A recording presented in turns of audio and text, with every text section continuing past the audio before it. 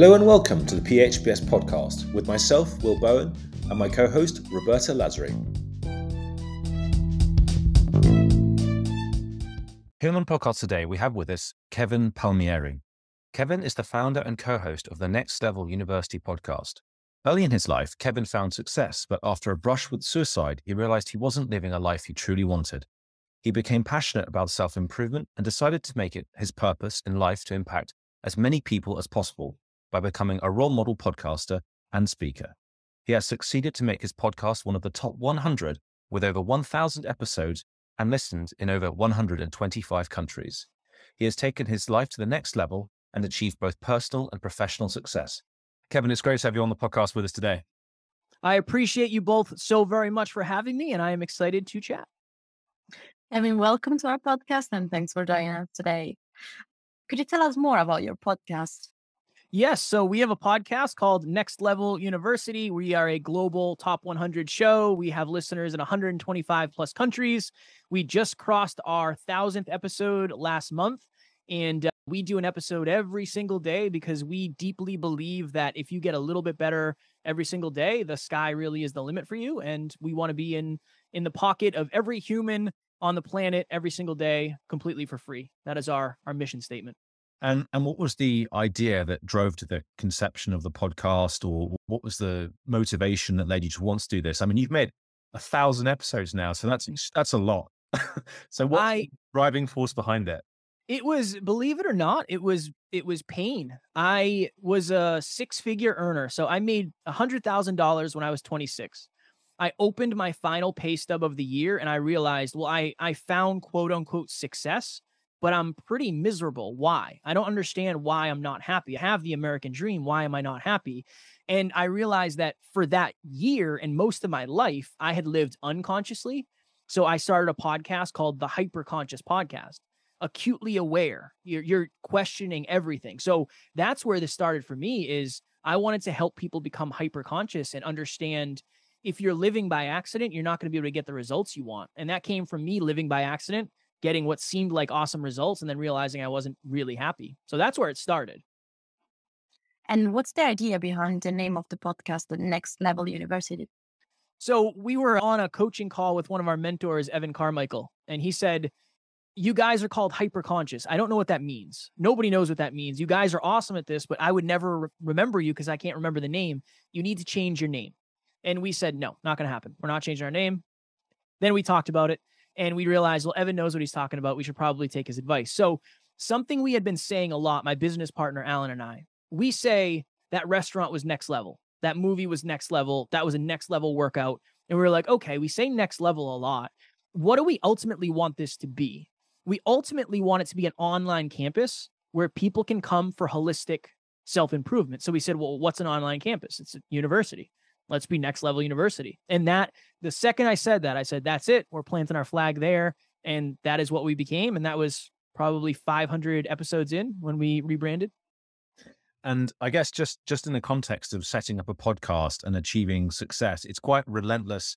Every day you have to make episodes. You're making 7 per week. What was the inflection point that made you realize this is going to be a very big thing? This is becoming a real thing. Was it when you were recommended to change the name or rebranding process? What went on there? I would say it's when I actually first started getting clients. So just for context, I was quote unquote successful. I ended up debating suicide because I was so miserable with my job. I just felt so stuck, so trapped. I left my job and I said, I will never get another job again. I'm going to be a full-time podcaster, whatever that means. I don't know. And after that, probably like a year and a half later, I talked to my business partner. I said, we have to start making money. This has to be a business. So we started coaching people for free. And after a couple months, we'd say, hey, we can't really do this for free because our schedules are stretched. Are you interested in paying $50 a week or $50 a call? And everybody was like, yeah, I'd pay $50 for this. Then for me, it was like, okay, I'm making $50 an hour. That's almost the most I've ever made. I made more at my other job, but that went to 75 to 100. So when we had proof of concept that you can actually make money with a podcast if you know what you're doing, that's when it was like, oh, this can actually be something sustainable for our lifestyles, as well as the impact and mastery that we're playing for as well. And to fellow podcasters out there, what do you think makes a great podcast? That is a great question. I believe great podcasts are the ones that put their listeners and their audience first.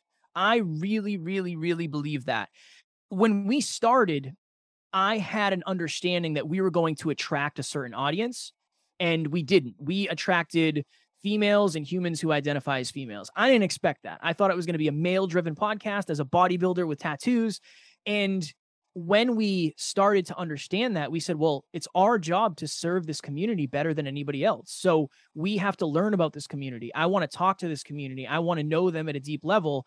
And what makes a valuable, positive podcast is a simple question. What problem are you solving on every single episode for your community? That is why people listen to podcasts. So I would say the great podcasts, the valuable ones, are the ones that answer the questions that the community needs the most. And you mentioned a fair bit about, I guess, self-holistic improvement. Could you share a little bit more about what you mean by that? Absolutely. So when we talk, and we use the word holistic, when we say holistic, we mean health, wealth, and love. There's a lot of podcasts you can listen to that will talk strictly about finance.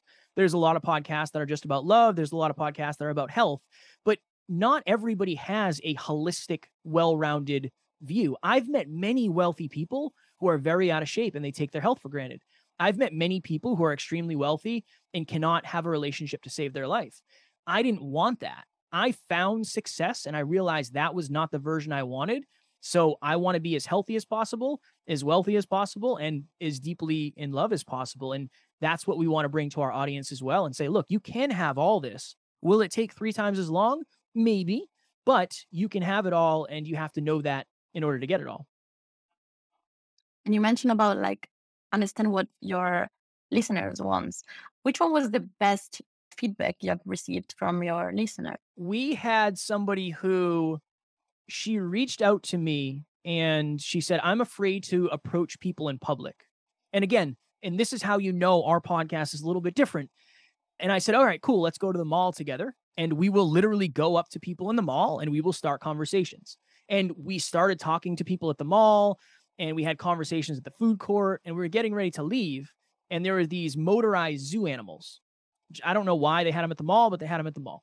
And she said, if we were really brave, we would rent those and drive those around the mall. So I have a video on my phone of us driving those around the mall. Somebody who went into that day thinking, I can't start conversations with strangers, ended up having however many conversations and doing something so far outside of her comfort zone. She ended up going back to college and got a 3.8 GPA, even though she didn't feel smart enough. And now she's actually on the team and she works with us every single day. And at one point she was just a listener. And that's like my favorite story in the world because it shows how much can change over the course of a couple of years if you really pour into yourself and just try to get a little bit better every day. And what's that crucial first step, in your opinion, in holistic self-improvement, let's say to people that may not have listened or heard of your podcast yet, but, really would like to discover something like it? I think you have to ask yourself why. So why am I asking this question? Why am I avoiding this thing? Why am I running to this thing? Why do I get insecure around certain people? I believe self-awareness is such a superpower. And if you can tap into that, you start asking yourself the deep questions, you start reflecting on your past, and you understand the reason I'm where I am today is not necessarily because I've set a goal to be somewhere in the future, but it's probably something that happened to me in my past. Right? That's how we end up where we are today. So I would say ask yourself the most powerful question, which is why, and then try to take time with yourself and reflect into your past. And at least you'll have new awarenesses of why you are where you are, why you have certain thought processes, and then you can operate differently. When you understand yourself at a deeper level, you can understand everything at a deeper level. So I think that's probably the best place to start, honestly. And reflecting on your personal journey, what do you think has been the biggest challenge you have encountered in this entrepreneurial journey? I would say getting over my insecurities. I have definitely dealt with a lot of imposter syndrome. I've dealt with a lot of not feeling good enough or smart enough. That has been the biggest thing for me. And we talk about having over 1,000 episodes. For the first 150, I did not like it that much. I was terrified of doing it. I was scared every single episode. So the hardest thing for me has been being afraid and then showing up anyway.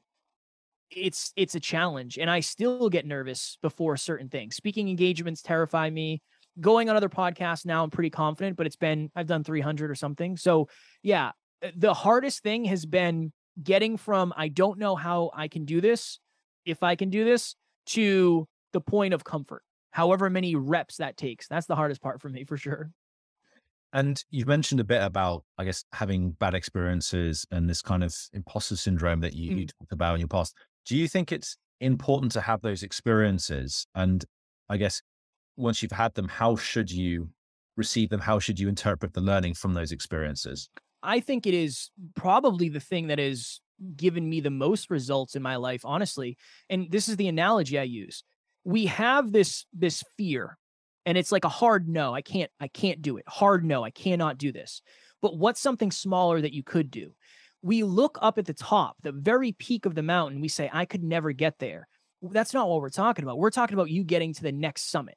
And when you get to the next summit, you can see the next summit, and then you can see the next summit. So it's so important to face your fears, to get outside of your comfort zone, to try to lean into imposter syndrome, because you're going to get a perspective and you're going to get results that you never would have gotten before, thus proving to you that you're more capable than you actually believe.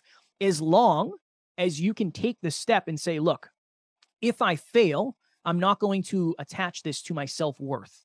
Me failing does not make me a failure. It teaches me many lessons that I can use to avoid that quote unquote failure in the future. So I think it is unreasonably important, such an important step for all humans, as long as you can separate results from self-worth and understand you are not the results. The results are just a byproduct of a new action usually.